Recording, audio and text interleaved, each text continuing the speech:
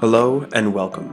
My name is Kyle Nielsen, and this is How You Level Up, a podcast where I ask questions to help you become your best self.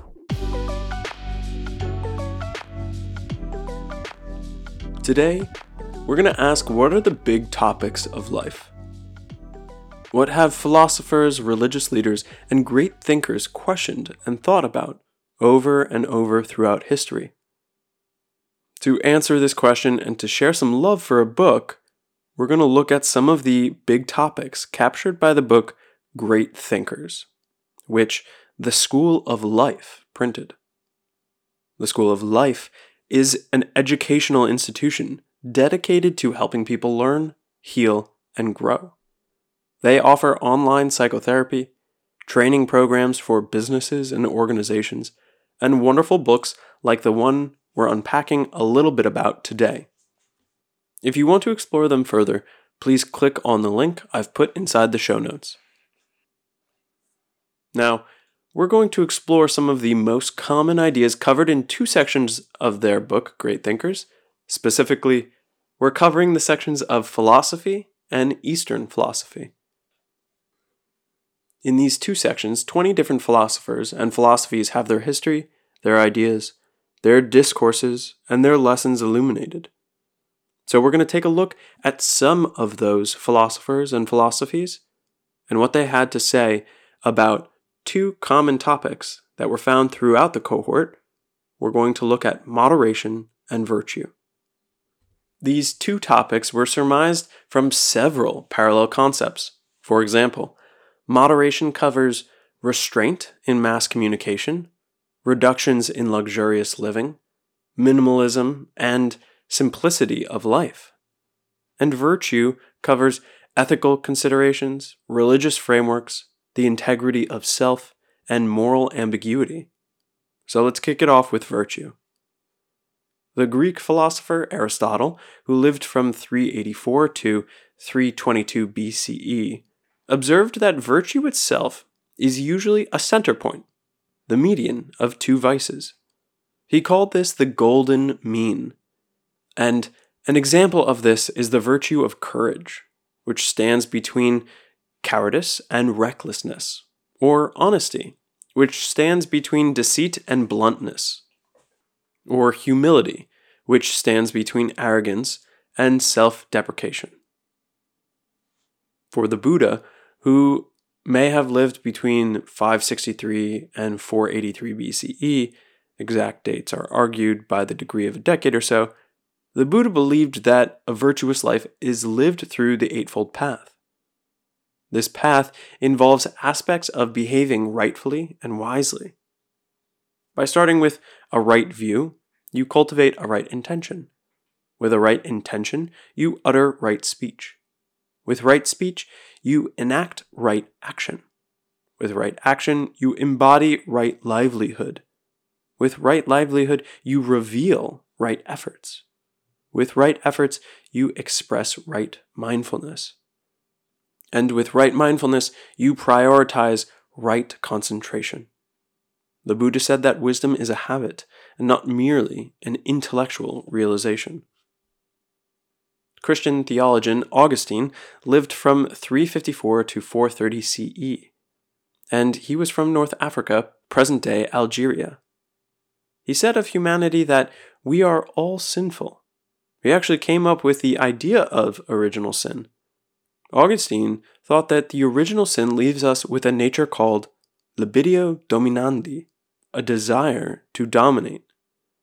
While this might sound gloomy, Augustine's intent was to create relief in our minds because our lives go amiss. And it's not by coincidence, but rather by definition. From this, Augustine says that we cannot expect all of our leaders to be virtuous, because there is no fair hierarchy, and there will never be all good people at the top, nor all good people at the bottom. This directly leads to Thomas Aquinas, an Italian medieval saint who lived from 1225 to 1274. Aquinas' central ambition was to understand how can people, given that we have libido dominandi, know what is right from wrong. Because Aquinas was an admirer of Aristotle, he made a highly important argument for the compatibility of religious belief and rational thought. He proposed that the universe operated according to natural law and divine eternal law. In this, he was advocating for the significance of personal observation and experience. While the contemporaries of Aquinas suggested that pagans could not have anything important to say on the topics of philosophy, theology, Aquinas said that people, even if you believe them to be misguided, can teach you fundamental things. He was diagnosing a form of intellectual snobbery in those contemporaries. We have a tendency to dismiss a given idea because of its background. We feel we won't listen unless it comes from the right place. This is where our German philosopher from the 19th century, Friedrich Nietzsche, snaps back from the other side, saying that God is dead. That to follow Christianity is to follow a curse, the one great intrinsic depravity.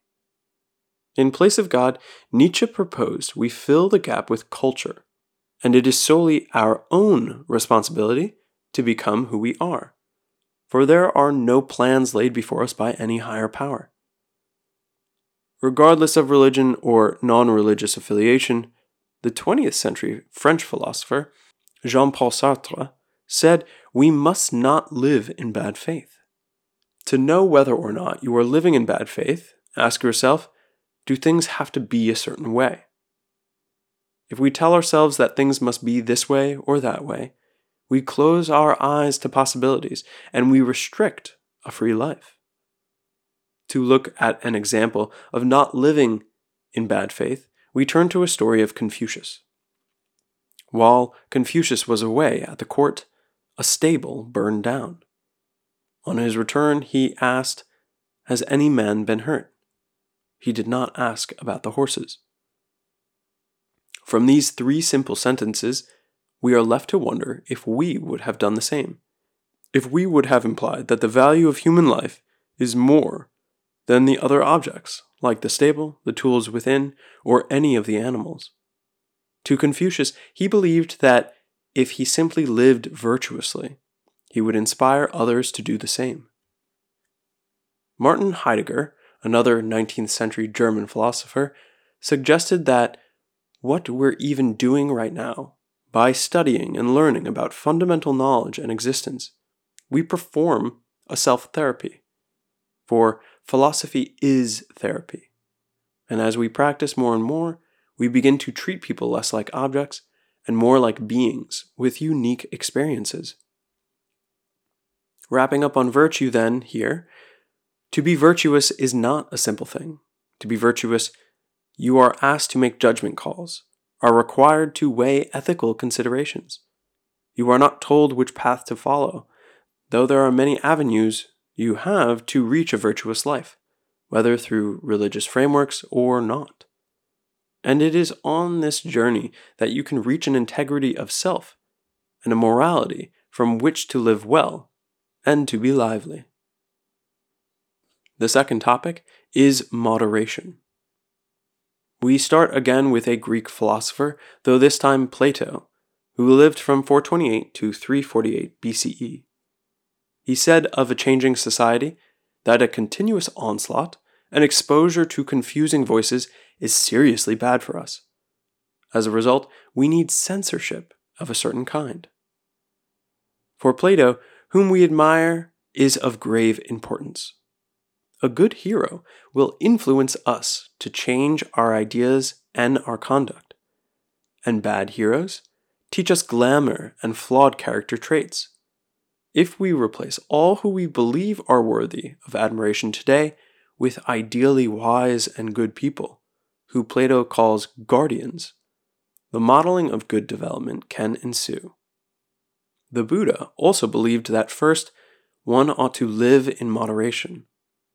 This allows for maximal concentration on cultivating compassion for others and seeking enlightenment. With a fiery focus on this mindful attitude, people can reframe negative emotions, turning ignorance into wisdom, anger into compassion, and greed into generosity. Epicurus, born in modern-day Turkey and living from 341 to 270 BCE, insisted that we put too much faith in luxury. He said that underneath luxury is the truth of what we're after, which is stillness and serenity. And that these things are achievable without luxury, so long as we analyze our worries and understand them correctly. To do this, Epicurus suggested that we make ample time to read, write, and find regular support from a friend who can listen to us well, or a therapist. To this end, for the 16th century Zen Buddhist, Sen no Rikyu, who made massive contributions to the famous Japanese tea ceremony, living with wabi, or simplicity, and sabi, an appreciation of the imperfect, are the alternative set of values to image-conscious and money-focused, which had grown exponentially during his era. And to the Stoics, who were a group of philosophers within a 400-year time period in ancient Greece and Rome, they suggested that we naturally exaggerate our own importance.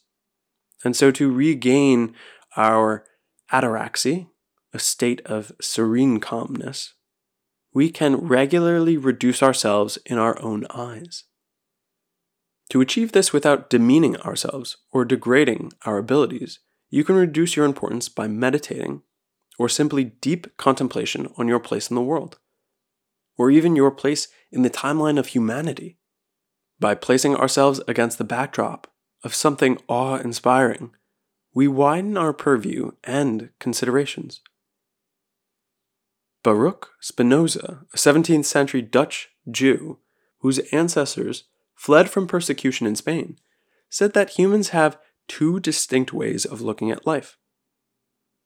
We can either see it egotistically, from our limited point of view, which he called it sub specia durationis, under the aspect of time, or we can look at things globally and eternally, sub specia aeternitatis, under the aspect of eternity. Whether your form of moderation is found in your mind, your body, your speech, or your environment, your life on earth is limited. So question the dogma of how you should live your life while here. Must you have the things that others have? Don't you hold your own ambitions and desires separate from the herd? For Michel de Montaigne, a French philosopher from the 16th century, a virtuous, ordinary life, striving for wisdom but never far from folly, is achievement enough, and a great life at that. And now we conclude our topics of moderation and virtue, which are but two of dozens of ideas that these characters from the philosophy of great thinkers have touched on. If you've found these topics interesting, I recommend you read further by clicking on the link located in the show notes and dive into topics like these, as well as many other sections like political theology, sociology, art, literature, and science. And finally, ask of yourself what you will do next. Ask yourself, how might I act today or tomorrow to live just a degree more virtuously, just a degree more modestly?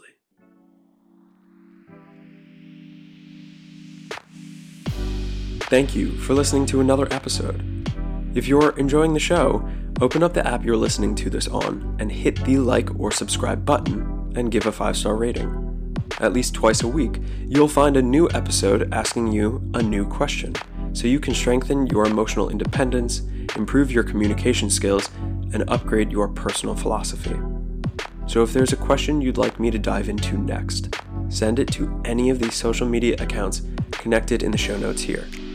This is all about how you level up.